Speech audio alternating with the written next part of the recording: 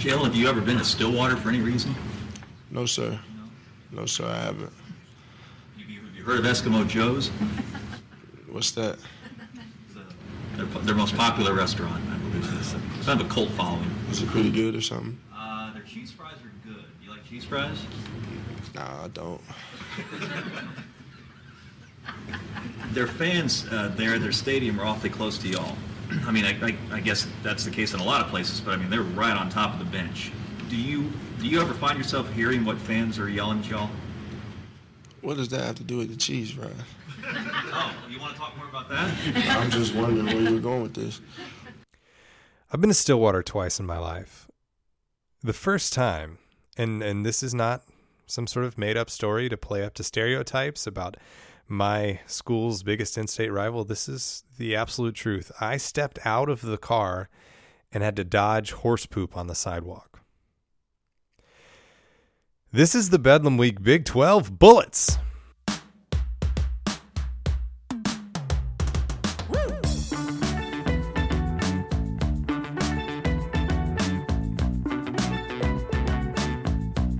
It is Thanksgiving week, rivalry week, Bedlam week, formerly A&M and Texas week. It's one of the most exciting weeks of the year across all of college football. There's a lot to play for in the Big 12 this week and a lot to talk about. And because it's Bedlam week, we're going to hit some Mike Gundy press conference highlights, but we're going to save those for the end as a little teaser because Mike Gundy has had so many great press conference moments. I wanted to open with the Jalen Hurts press conference moment because we saw a little bit of personality from Jalen. We saw a little bit of back and forth with the reporter about Eskimo Joe's. I love the, what does that have to do with the cheese fries? That it was great. Look at that personality. Now, if he could hang on to the football, that would be even better than personality in a press conference. Let's hope he doesn't get anywhere near those cheese fries before the game. That is something we are going to talk about as we break down Oklahoma versus Oklahoma State. A big game. Oklahoma still has to win out. Obviously, they have to win out still, but they still have a very good chance of making the playoff. The playoff rankings came out and have Oklahoma at number 7 behind Utah and Alabama.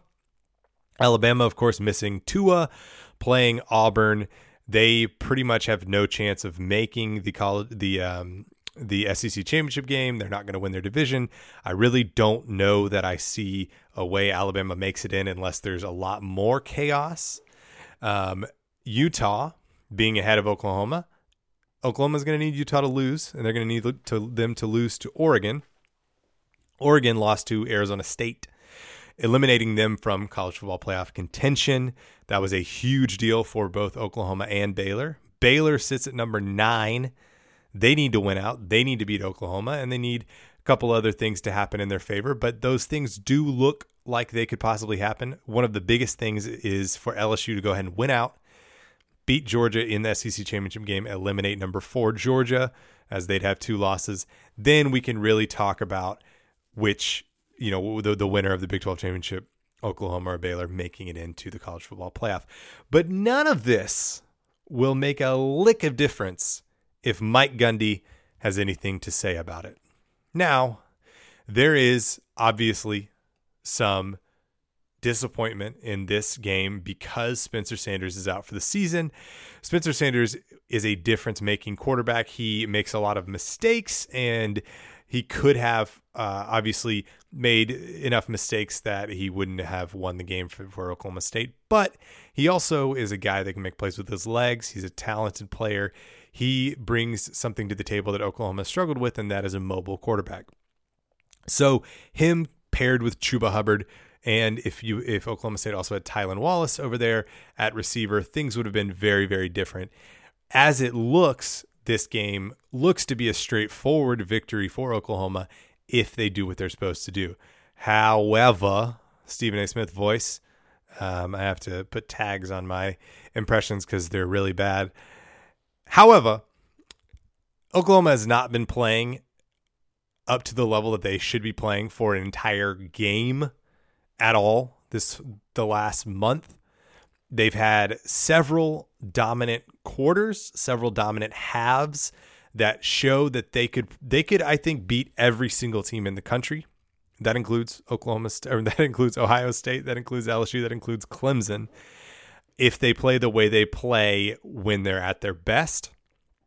And I think they're capable of losing to a team like Oklahoma State if they play like they play when they're at their worst. And that Baylor game is the perfect example, but we also have examples of this in the TCU game as well. So that first half against Baylor, you have Jalen Hurts putting the ball literally on the ground. You have him throwing a big interception, and you have the defense that can't stop a very obvious play call in a quarterback run.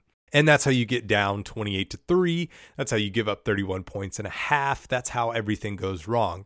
The second half of that game, that's featuring the Oklahoma team that could beat anyone in the world. You have Jalen Hurts running a lot. I think he still runs too much, and he certainly needs to utilize, or Lincoln Riley needs to utilize those other weapons. And remember, Oklahoma was missing CeeDee Lamb in that game. But you have an Oklahoma team that spreads the ball around, that uses running backs, that uses the talented freshman receivers and other weapons that they have. And you have an Oklahoma team that dominates the time of possession. They need the ball a lot because the defense played really well in that half, gave up no points. Defense played 3 really good quarters against TCU, only gave up 17 points in the whole game. One of the touchdowns was a pick 6 from Jalen Hurts. So you're talking about a defense that when they are rested, when they are, I think when they play with no fear and no hesitation and no tiredness, they're one of the best defenses, and fight me on this, but they're one of the best defenses in the country. And you can look at their rankings across the college football landscape. They're a highly ranked defense, and that's with some really bad quarters mixed in. So when they're at their best, led by Kenneth Murray, led by Neville Gallimore, led by that Ronnie Perkins in that defensive line and that linebacking crew, they make up for the pretty much a lack of talent in the defensive backs, and they're a very, very good defense. But they can't do it for 4 quarters, and they can't do it if they're having to do it over and over and over again.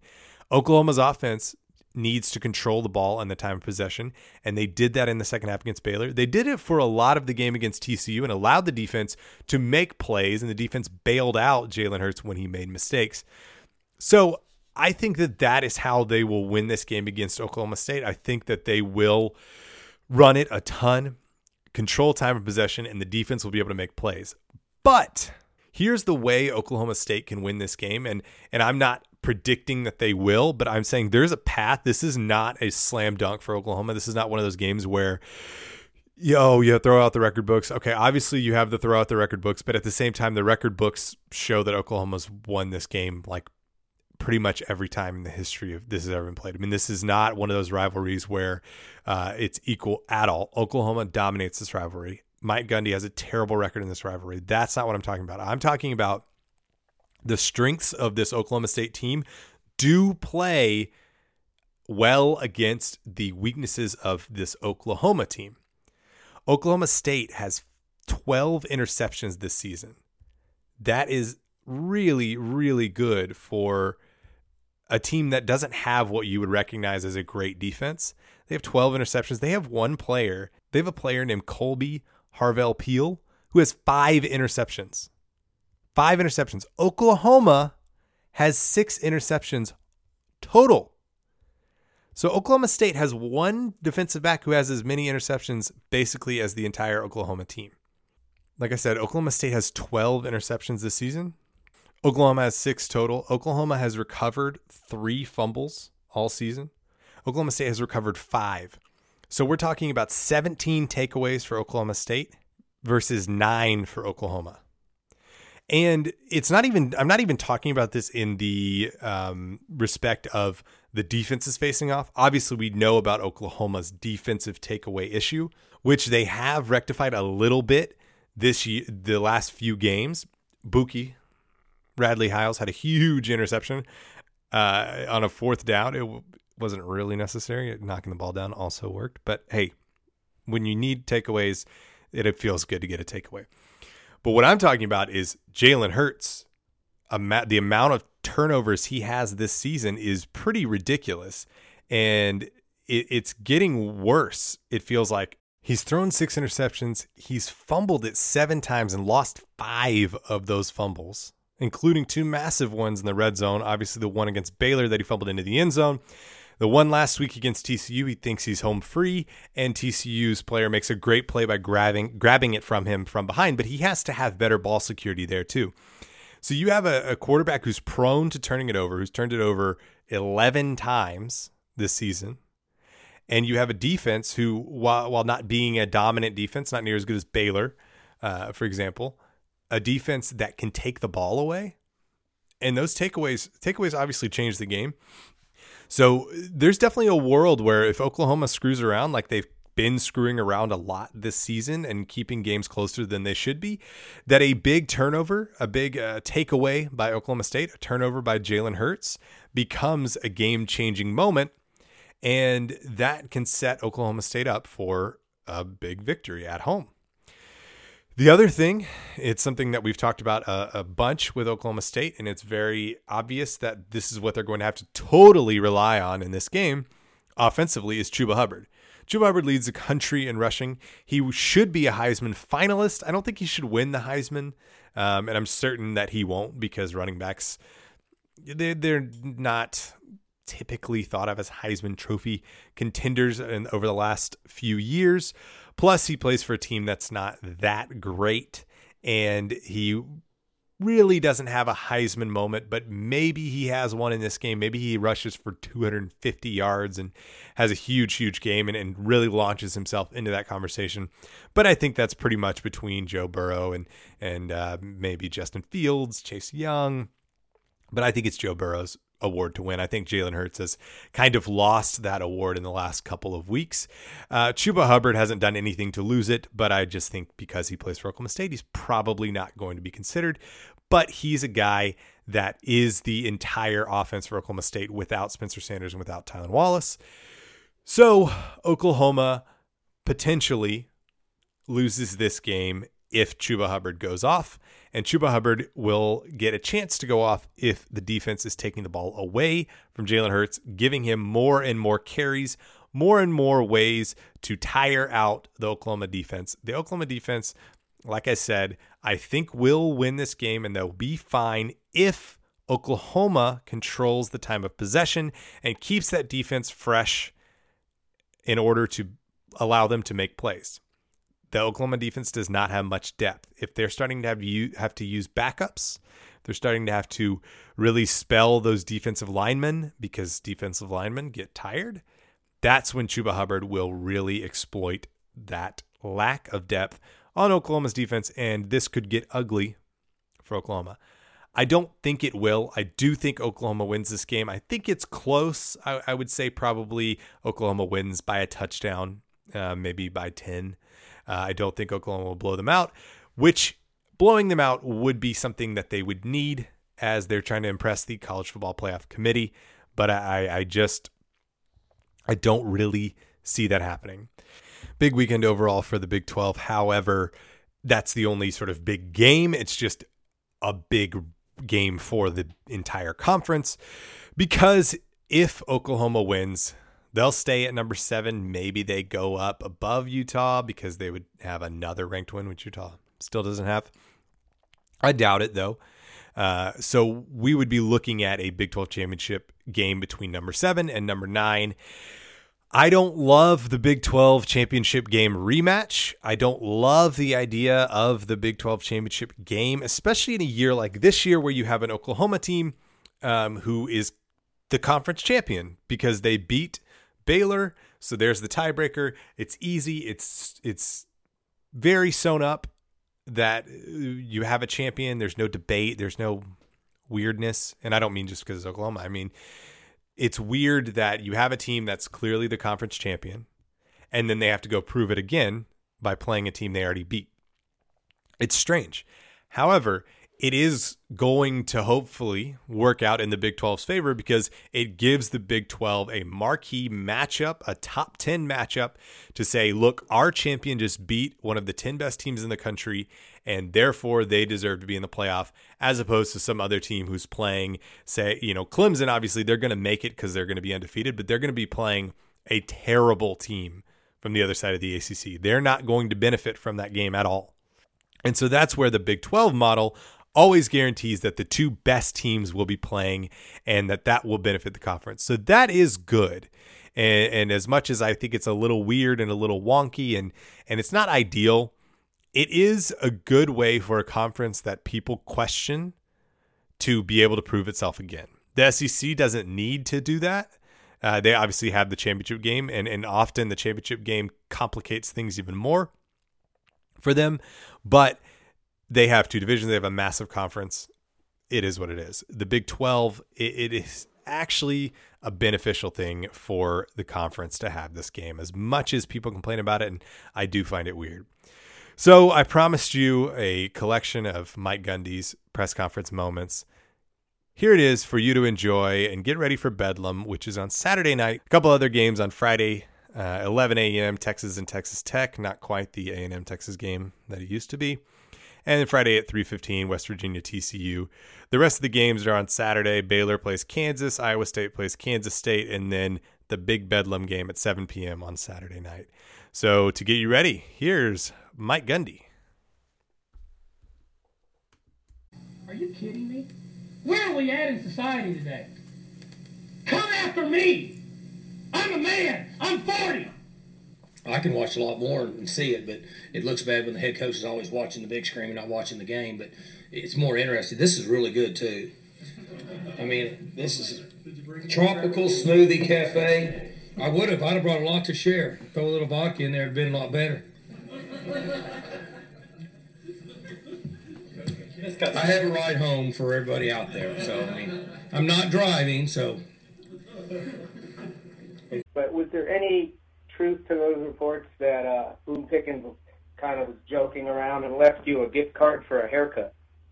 Joking with you, that's all. Don't hurt the real journalism world. It's jackasses like you that cause problems, okay? They shouldn't even let you call in. Do you want to talk football? We'll talk football. If you want to be out there and talk idiotic social media, then you need to go do something with a college kid. Okay, thank you. You bet. It's not like I don't get frustrated either. Okay? I've told you this. I go home, I take double Ambien. Didn't work. I woke up at 3:17. I came to work at 3:45 Sunday morning. That's just the way it is. Okay? So it's not like I don't notice, and it's not like I don't understand people's frustration. But we also live in a society today where people want to bitch and complain about everything instead of putting their pants on and go fix it. We're going to fix it. There's nobody around here going to bitch and complain. From me to a coach to a player to anybody that works in that building over there. So that's the way it works. That's the way that we'll get better. But I certainly understand how and why people think that way. But I would ask them to do this. I would ask them to reflect on a teenager and the mistakes that teenagers make. And then as a parent, you sit there and think, how could that happen? I've been doing the best I can to parent him. I can't believe he went around the back of the school and smoked a cigarette. He truly is an American treasure. And you know, one thing as I was playing that, I did start thinking, we have not talked about Texas football very much and the ineptitude that has overtaken that program. Tom Herman in his third year, another failed year, another 4+ loss season, 5 loss season. There's a lot to discuss there, and maybe we'll talk about it going into their bowl game, which will certainly be in early December and probably sponsored by a company you've never heard of. So don't think we're going to let Texas off the hook for not being back, but I will be back next week. I hope you have a happy Thanksgiving. Even you, Texas fans. I'm sorry I had to put this little tag at the end, but I felt I needed to address it because we've been talking about the good teams in the conference, and you're not one of them. So have a happy Thanksgiving. We'll talk to you next week. Please follow me on Twitter at ScottBedgood. Like this post on social media. Share the newsletter with your friends. Share the podcast with your friends. Subscribe to it. Give it a 5-star rating on iTunes or Spotify or SoundCloud. And I'll talk to you next week on the Big 12 Bullets.